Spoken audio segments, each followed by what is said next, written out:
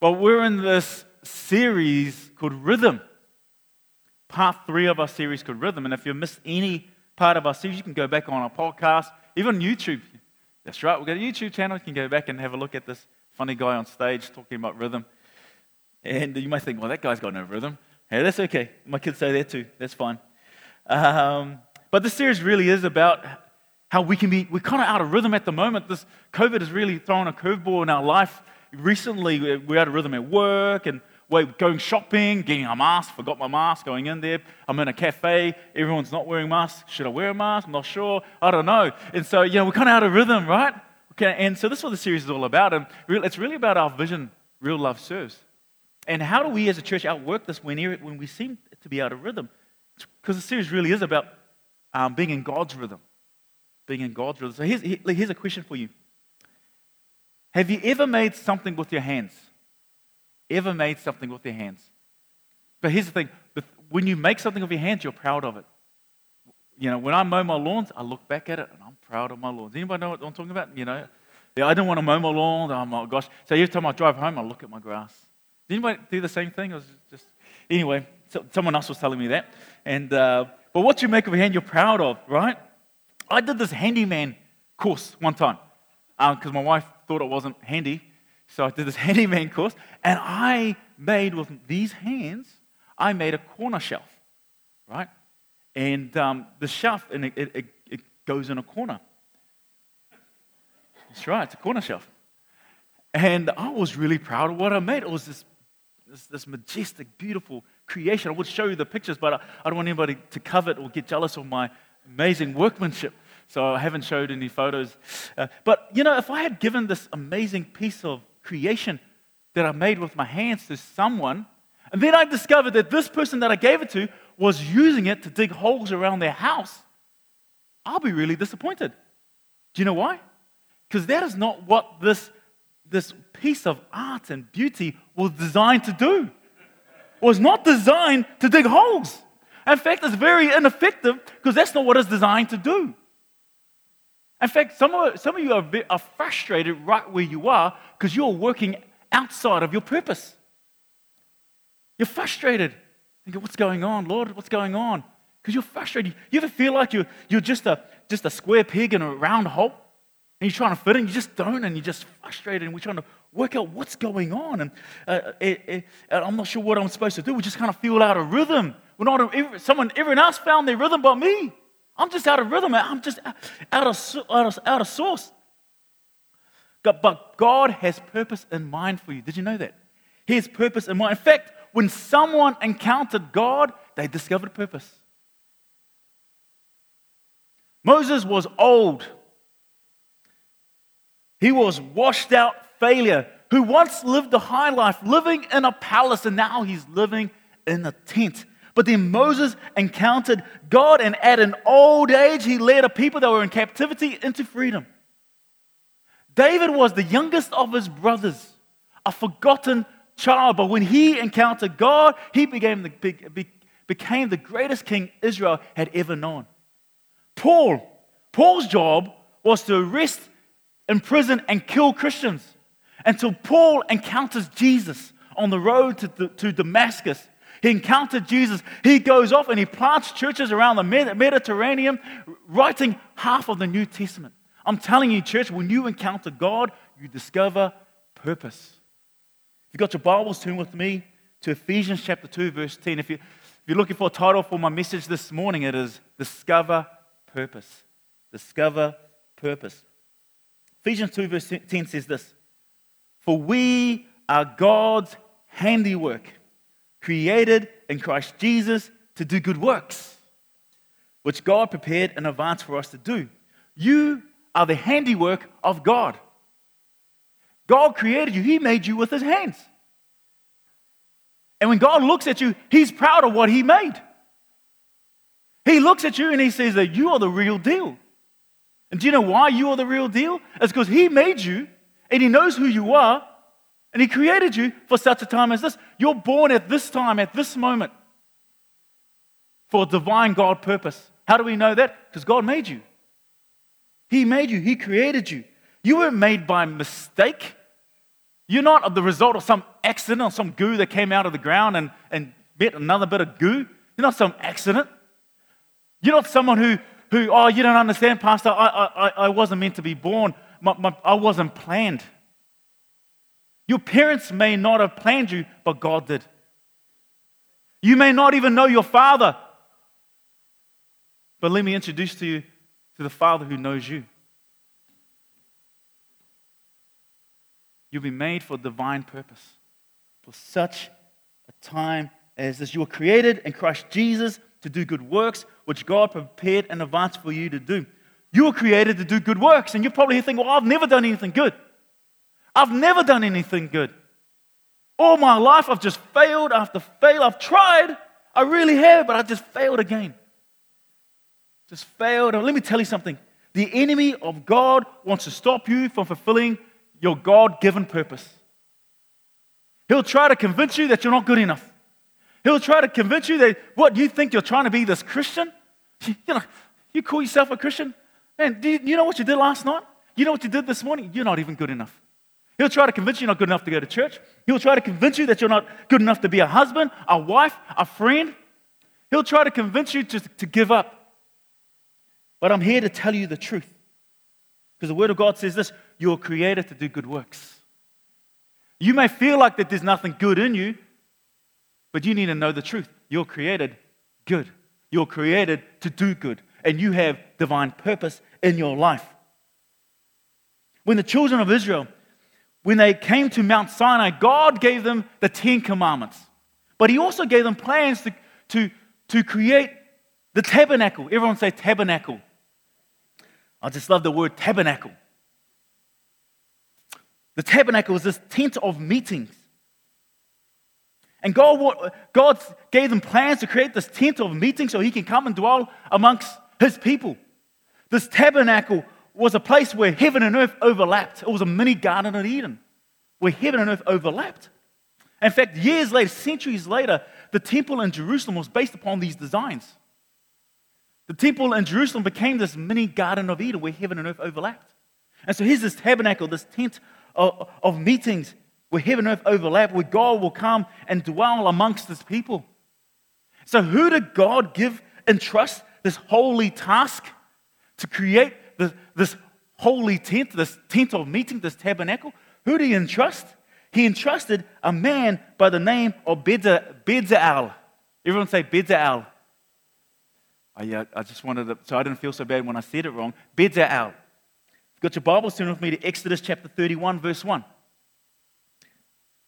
Then Yahweh said to Moses, the Lord said to Moses, look, I specifically chosen Bezalel, son of Uri, grandson of Hur. And if you know the story in the Old Testament, there was a time when the children of Israel, when they're wandering through the desert, and they were in battle, and when Moses had his hand up, they would win. And when it lowered, when he got tired, his hands will come down and they'll begin to lose the battle. So Aaron, his brother, put a rock underneath Moses and sat down. So Aaron held up one hand and Hur from Judah held up the other, which is really interesting because Aaron is the line of the priest and Hur comes from the tribe of the kings. So you've got the priesthood and the kingship coming together, hold the hands of Moses. Just a little fun fact I thought I'd throw in there. But here's the thing. This is Hur. So Bezalel is Hur's grandson. Hur is a he, not a her. So here we go. Look, I specifically chosen Bezalel, son of Uri, grandson of Hur, of the tribe of Judah. I filled him with the Spirit of God, the Ruach Elohim. The Spirit of God, I filled him with the Spirit of God, giving him great wisdom, ability, and expertise of any kinds of crafts. Bezalel is the second person up until this point mentioned in Scripture to be filled by the Spirit of God. He's the second person that we find filled with the Spirit of God. The first person mentioned in Scripture to be filled by the Spirit of God is Joseph. God fills Joseph with his Ruach Elohim, so he can interpret dreams. And Bezalel, he's filled by the Spirit of God so he can create amazing artwork. He becomes the Michelangelo of his day. You thought Michelangelo was good? You should see Bezalel when he's filled with the Holy Spirit. What do we know about the children of Israel when they were in captivity in Egypt? They made bricks. They made bricks. So I don't know where Bezalel had training Did he have training of making art and craft and all these kind of things, and God filled him with the Spirit? Well, we don't know that. We can assume so, maybe not. But Scripture is clear what the children of Israel were doing. They were making bricks. Bricks. So I can only imagine, right? What Bezalel was doing with these bricks. Everyone else is making bricks. He's making sculptures. He's making, look, it's a chihuahua. And they go, what's a chihuahua? I don't know, but one day people are going to start wearing them in their purses. I'm not sure. He's creating all these little sculptures and things and drawing little pictures here and all these other kind of things. And he's creating and he's doing these things. And can you imagine what the other people around him are saying? Bezalel, you're meant to be making bricks. Your daddy made bricks. Your daddy's daddies made bricks. Your daddy's daddy's daddies made bricks. And guess what, Bezalel? You make bricks. Who do you think you are? Here's the thing. You can allow other people to define who you are, or you can step into your purpose. Don't allow the wrong people to speak into your life. Because there are people out there who want to rob you of your dreams, crush your dreams, crush your hopes. You can allow other people to define who you are, or you can step into your purpose. When you encounter God, you discover purpose. And that's why it's part of our vision. Our vision is real love, serves that God is real in every part of your life. Love community, we're better together, serves purpose and calling. You have purpose. This is why we do Growth Track here in this church, because you have purpose. When you encounter God, you discover purpose. There's another story in the Old Testament. It's about Israel who were oppressed by the Philistines. They were oppressed so much by the Philistines, the only thing they had to defend themselves from the Philistines were their garden tools, their garden utensils. In fact, the Bible tells us at this time, the only ones who had swords in all of Israel was the king and his son. King Saul and Jonathan were the only ones in all of Israel that had a sword. And so, I love this verse. Have a listen to this verse, 1 Samuel 14, verse 6. This is Jonathan speaking. He goes, let's go across to the outpost of those pagans. Jonathan said to his armor bearer, perhaps Yahweh will help us. Perhaps the Lord will help us. For nothing can hinder the Lord. He can win a battle whether he has many or just the two of us. Right? Jonathan, he encounters God and he's filled with faith. And he's going, man, we can go to that outpost. We can take them on. If the Lord is with us, come on, he can do it with many and he can just do it with the two of us. Here's the thing. Can you imagine what the armor bearer is thinking? I know what I'll be thinking. Hey, it's okay for you to say, you've got a sword. I've got a spade. You want us to go and attack an outpost? The two of us? You with a sword and me with my spade. That's all I've got. Right? But I love the armor bearer's response. This is what he says in verse 7. Do what you think is best. The armor bearer replied, I'm with you completely. Whatever you decide. Your purpose will always involve helping people. Come on, if you want to know what your purpose is, it involves helping people.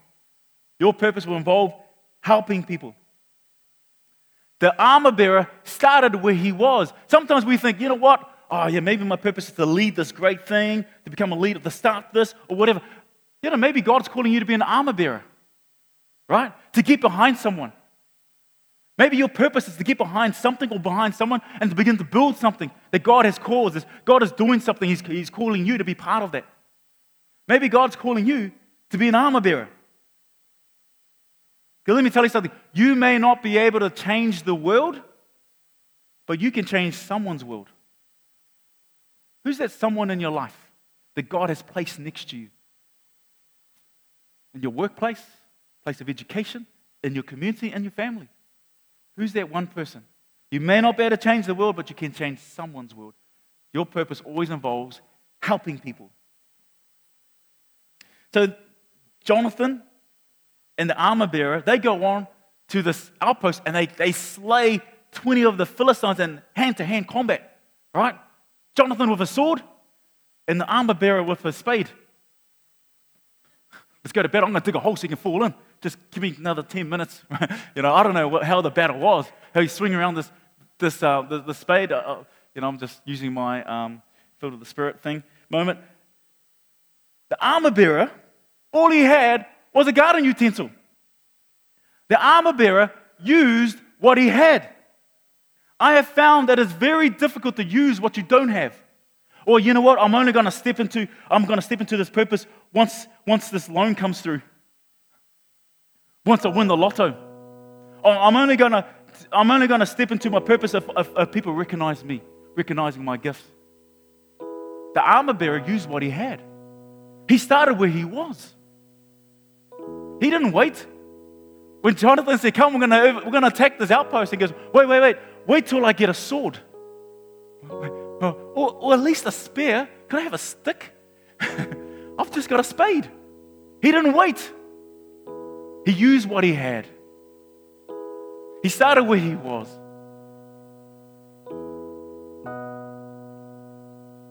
Moses had a rod, and he used it.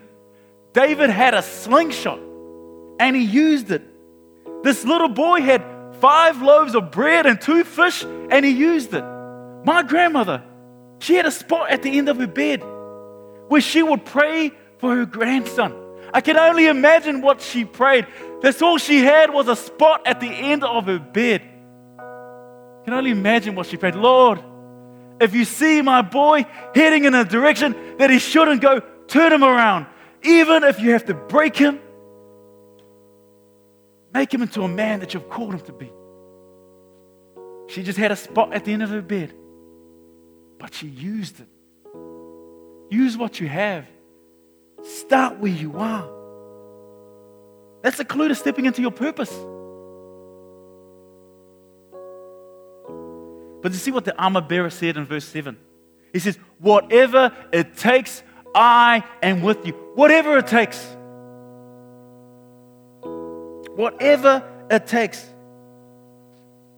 The armor bearer, he used what he had, he started where he was, and he did what he could. He did what he could. So what does this mean for us? It means that your purpose always involves helping people. See, a lot of us will never have a national platform to stand on, or be on a stage, or be the super pastor. I'm nowhere near a super pastor. Many of us won't have no public platform. But let me tell you something. God will bring us into contact with people wherever we are, whether it's on a bus, whether it's at the mall, in your workplace, at your school place. When you encounter God, you discover purpose. He will use you right where you are. Right where you are. Do you know that you are distinctly unique? Distinctly unique, called for purpose. You are the right person at the right time for the right purpose for what God wants you to do. You're created at the right time. You're right in the right place. Wherever God has placed you. Use what you have, start where you are, and do all you can. Because your devotion to God is measured by what we do for people. Purpose. You have purpose. As long as there's breath in your lungs, you have purpose. Do you know why we run a program called Growth Track? Growth Track is not for our benefit, but it's for your benefit. It's for you to discover your purpose, your God-given gifts. I've seen far too many people frustrated because they're just like a square peg in a round hole. They're just frustrated working outside of their purpose.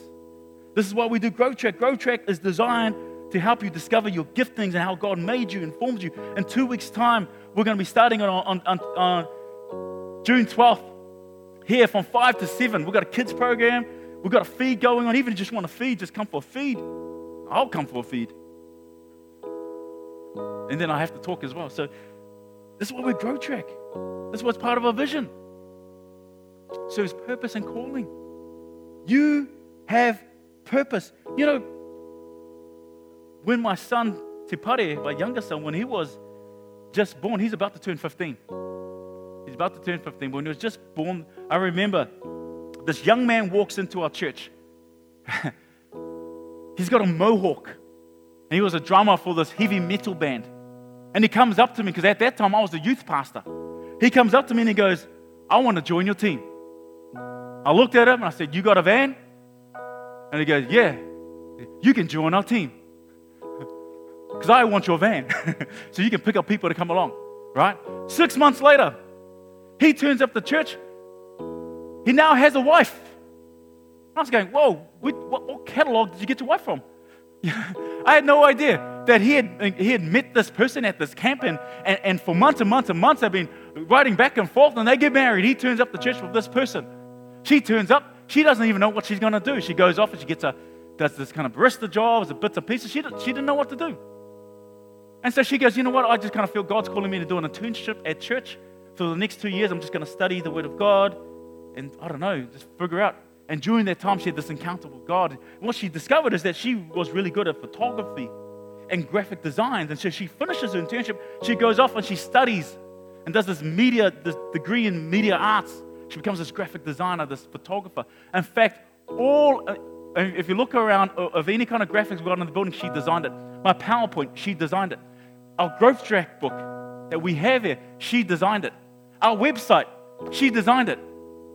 When you encounter God, you discover purpose. Her husband, he goes off. He gets his welding ticket. He goes and gets a scuba diving ticket. Then he gets an underwater welding ticket. He travels around the world. But you know what? The story doesn't just stop there. And they still kind of feel there's something more God wants us to do, to step into. And a few years ago, they come up to me and go, we feel God's calling us to the mission field. And I'm like,